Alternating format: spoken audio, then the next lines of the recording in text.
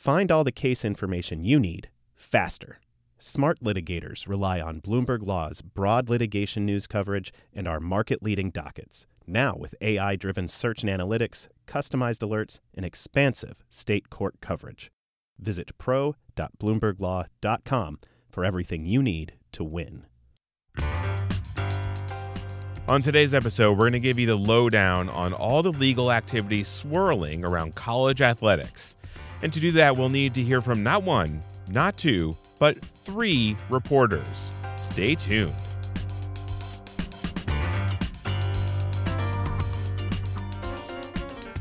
Hello, you're listening to On the Merits, the news podcast from Bloomberg Law and Bloomberg Government. I'm your host, David Schultz.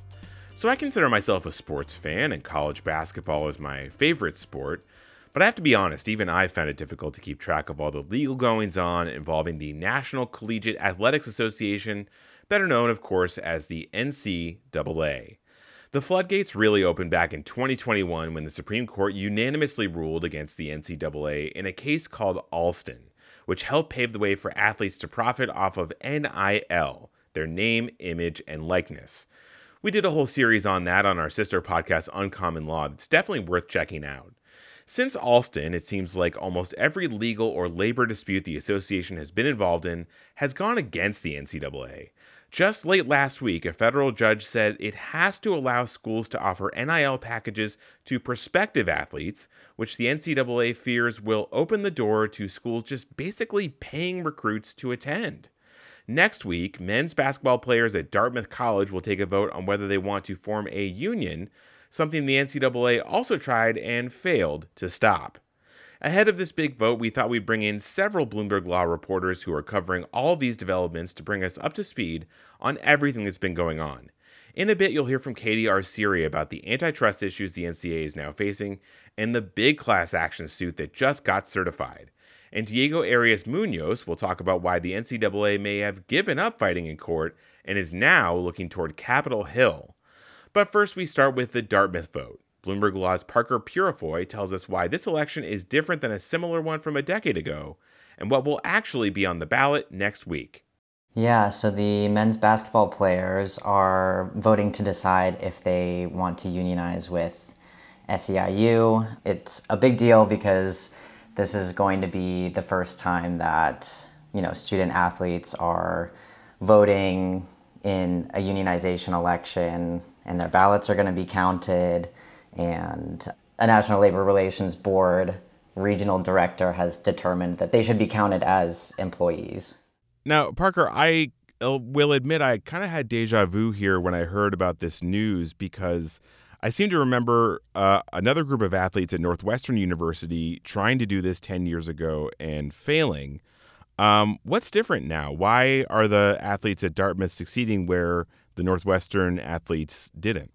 Yeah, so the Northwestern football team, they petitioned to unionize back in 2014, and they did hold an election, but back in 2014, the board's rules were different. So back then, if there were underlying litigation over the bargaining unit in question, then the board would not count any of the ballots from the election until that issue was resolved. So the Northwestern football players' ballots were never counted. No one knows whether the union would have won the election or not. But this time, since the board's rules are different, the ballots are going to be counted. Back in 2014, the NLRB, they, I guess, pardon the pun, but they punted on the issue. They declined to assert jurisdiction over the players, and they said that they didn't want to create an unstable labor market within the conference by asserting jurisdiction over Northwestern and not any of the other teams, if that makes sense. It does, although it sounds like what's changed is not so much athletics, but what's changed is the NLRB. It sounds like they are much less worried about creating a unstable labor market, and they're much bolder now. Would you agree with that? Well, the board has yet to issue a final ruling on the Dartmouth petition.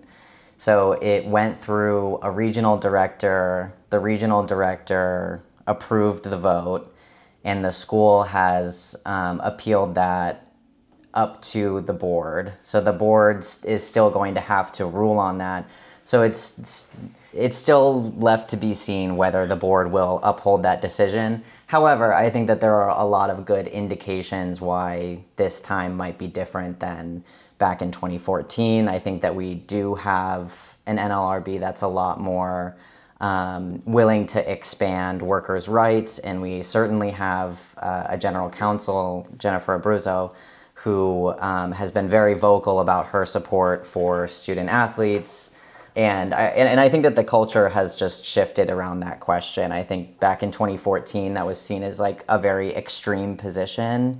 And now I think everyone's talking about it, and it's become a much more mainstream issue, I guess. Well, let's move on, to an even bigger issue, as big as the vote at Dartmouth will be. There's another case from another group of athletes at the NLRB, and this one is out of USC, the University of Southern California.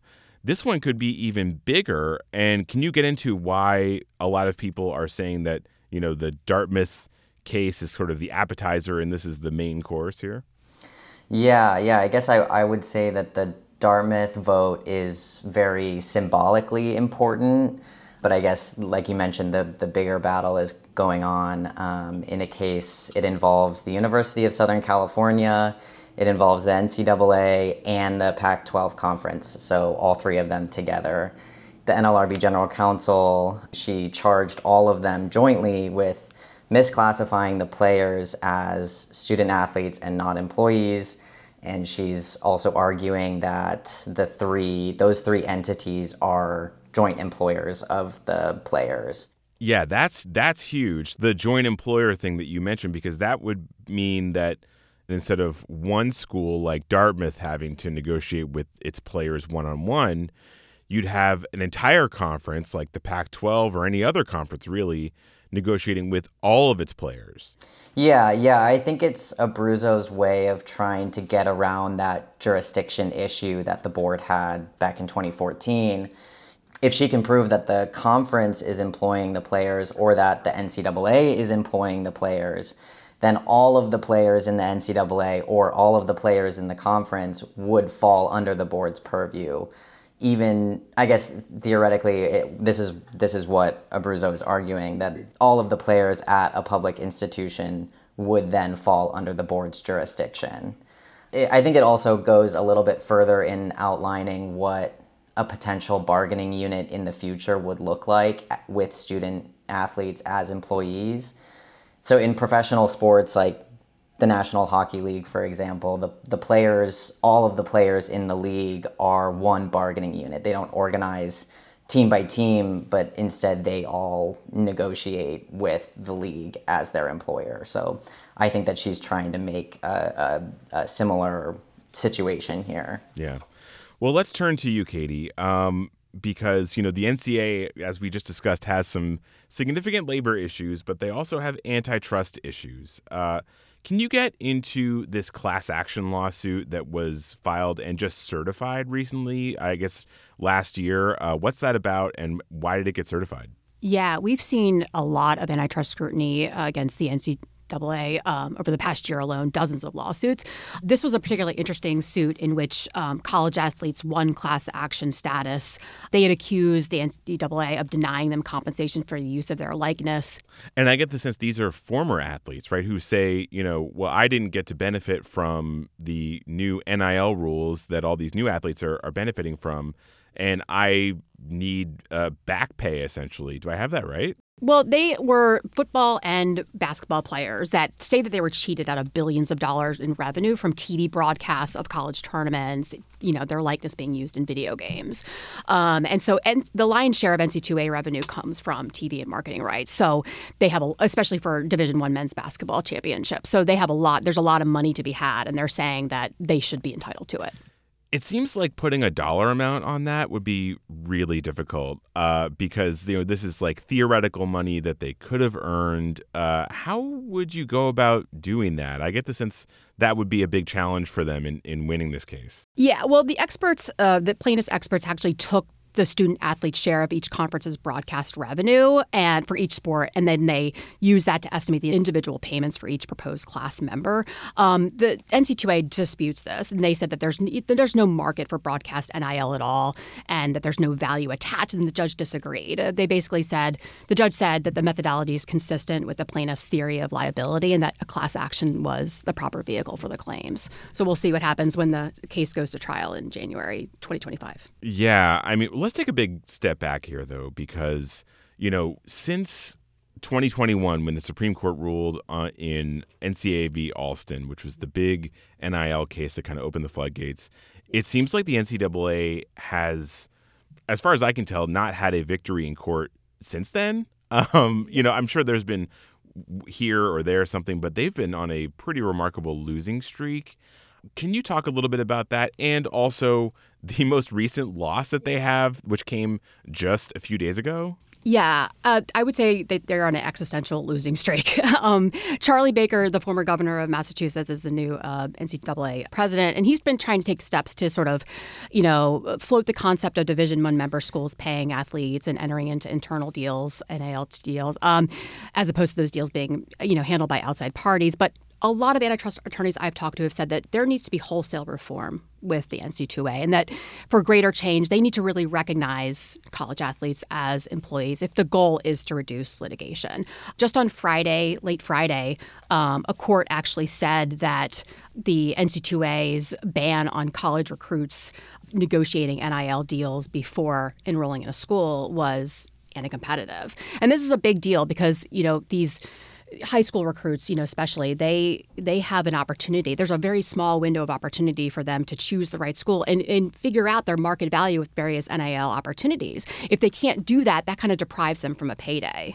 Yeah, and I mean, it's worth noting that the Supreme Court decision in NCAA v. Alston was unanimous against the NCAA, and it just seems like lower court judges have taken note of that and are very, very skeptical of almost every argument that it's making right now. Yeah, I mean, basically, the Alston decision said that NCAA, couldn't ban college athletes from getting compensation for their name, image, and likeness. But the NCAA has really relied on its amateurism rules, which are basically, the idea behind it is that, you are first and foremost a student, and you're playing for the mental health, and physical aspects of the game. But the market dynamics have changed, and there's a lot of money to be had.